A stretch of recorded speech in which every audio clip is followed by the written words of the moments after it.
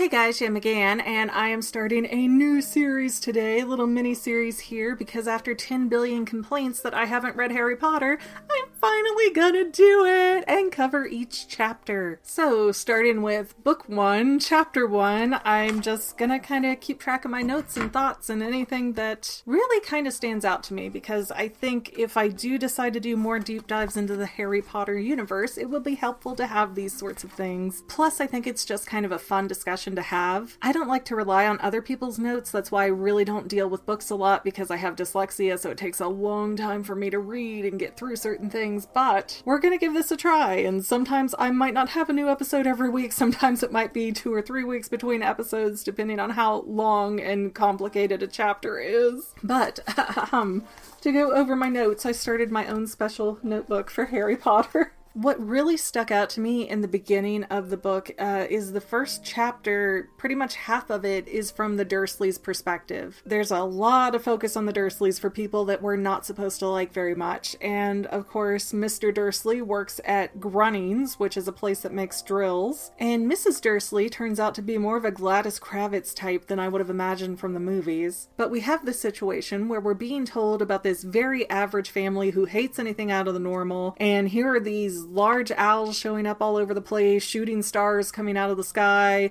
a bunch of people in cloaks wandering around and talking to people like they should not be. I don't know why suddenly the wizarding world is off the table and they're all in the regular world, but I mean, come on, if you don't want people to know you exist, this is a really bad way to go about it. And something I'm still not sure about, when they kept referring to shooting stars, did they mean legit stars falling out of the sky, or is that some British slang for fireworks? Because I don't know a ton of British slang to really catch a bunch of things, I assure you. Oh, then it finally switches over to Dumbledore kind of taking over the story with McGonagall. And forgive me, I'm going to butcher some of these names because my throat's already dry and I can't speak because I has the dyslexia. So sometimes I just look at these names and it's like blah, blah, blah, blah, blah. And they say Daedalus Diggle is the one who is probably responsible for the shooting stars, and I think I wrote that name down because it stuck out to me as one I did not recognize. But Dumbledore lands on Privet Drive, and he is using his put-outer to flick away all the street lights. He mentions that it's been 11 years and they've had no cause to celebrate in the wizarding world, and that he spent the past 11 years trying to tell people to say Voldemort instead of you-know-who, which I thought that's interesting. They don't say he who shall not be named or something, which is even more grandiloquent than you-know-who, but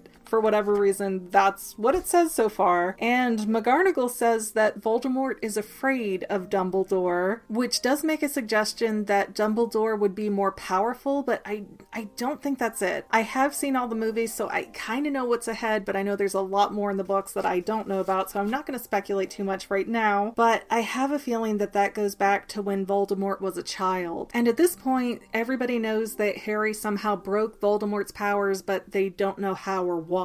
And this stuck out to me because I did a movie-based theory on this before, but when Dumbledore is getting ready to leave Harry behind, and it's little baby Harry wrapped up in his swaddling clothes there, he says it's the best place for him, referring to the Dursleys' home. And he later goes on to say, well, we don't want him to grow up with this big head, basically believing that he's the best thing ever, and he hasn't even had a chance to figure out, how to speak. It's too much pressure, it's too easy to corrupt him type of thing is the impression I got, which is basically the theory I put out a year or two ago. But part of that theory was also that the Dursleys were not really bad people before Harry, and that Dumbledore kind of manipulated that to make Harry into such this good, caring, moldable young man. Again, though, we'll see how this goes. I have no idea what's coming in the next chapter, so it's all a surprise for me. And I noticed that Dumbledore never really likes to answer anything directly. He's always like, oh, it seems so. Oh, yeah, that might be the case. Oh, this is what's best, whatever shall be type of answers, which is interesting, especially if he has as much of a plan as I believe he does, but we'll see how that goes. Then there's Hagrid,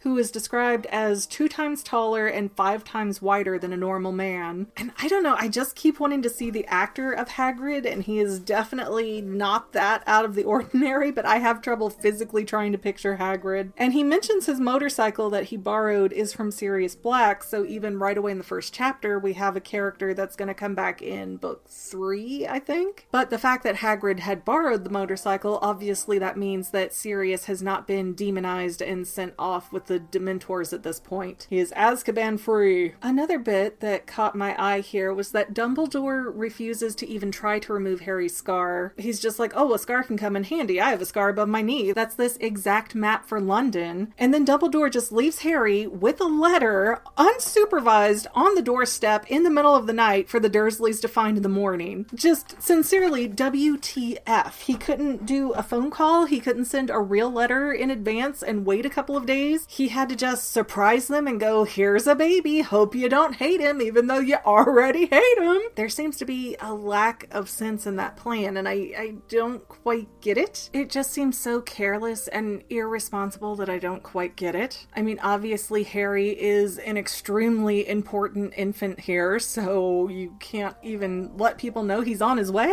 And it really makes me debate whether that letter was enchanted in some way, because if it was me, even if I thought I was the best person in the universe, if I go to open the door and there's some baby there that I don't really know or recognize, and he's only accompanied by a letter, I mean, I'm gonna call the police, I'm gonna call probably a social worker, I might call the fire department. I mean, people are gonna get involved, and I'm probably not gonna retain custody of that kid, especially not if I already have a baby. That just seems like a lot to put on somebody without asking them first. But then again, I'm one of those people that feel like the whole concept of blood relations are just ridiculous. Let's see, we could put a child with an adoptive family who would really love him, even if they're muggles, and treat him right, and at least, bring him up with some form of happiness and family. Or we could leave him with these people that are seen to be awful human beings, apparently, and just hope for the best. I really feel like Dumbledore's plan was to make Harry be a humble individual growing up, and that was the best way to do it. We're gonna withhold love and compassion and empathy and everything from you, and then that way, when you get to Hogwarts, you're gonna be so desperate for affection and approval that you're gonna basically bend over backwards to do whatever we want. Maybe I'm wrong. I guess we'll see as I peel through chapter by chapter, but that's the impression I got out of the movies, and so far that's the impression that I'm getting out of the book. Also, I guess I should probably mention this because it's a bit of a hot topic right now. I am recording this on June 22nd, 2020, so I don't know exactly when I'm going to publish it,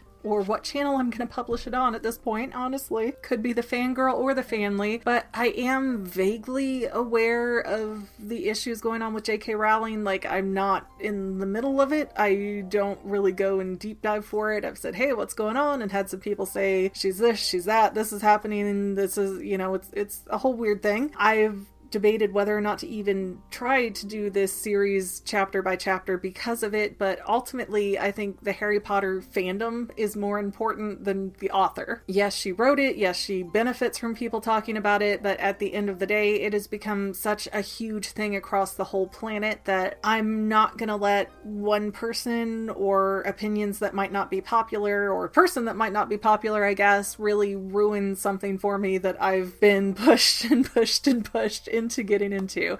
I said when these books got super popular as the movies were coming out, and I was in high school at that point, to age myself horribly here. But yeah, I said I am not getting into it because I've gotten into Pokemon, I've gotten into Lord of the Rings, I've gotten into all of these other things that are kind of like, not exactly fads, but really at the time it felt like Lord of the Rings and Pokemon were hitting their peak and they were going to die down. Who could have predicted that Pokemon would go up and down and up and down and up and down in popularity forever? But that's why I avoided Harry Potter initially. Then I had dyslexia set in really difficultly, I have to read so many paragraphs over and over again to get it. But my camera is about to die, so I'm gonna cut this off now, and I will see you in the next chapter. Please subscribe and check it out again. Yay! Thanks for watching.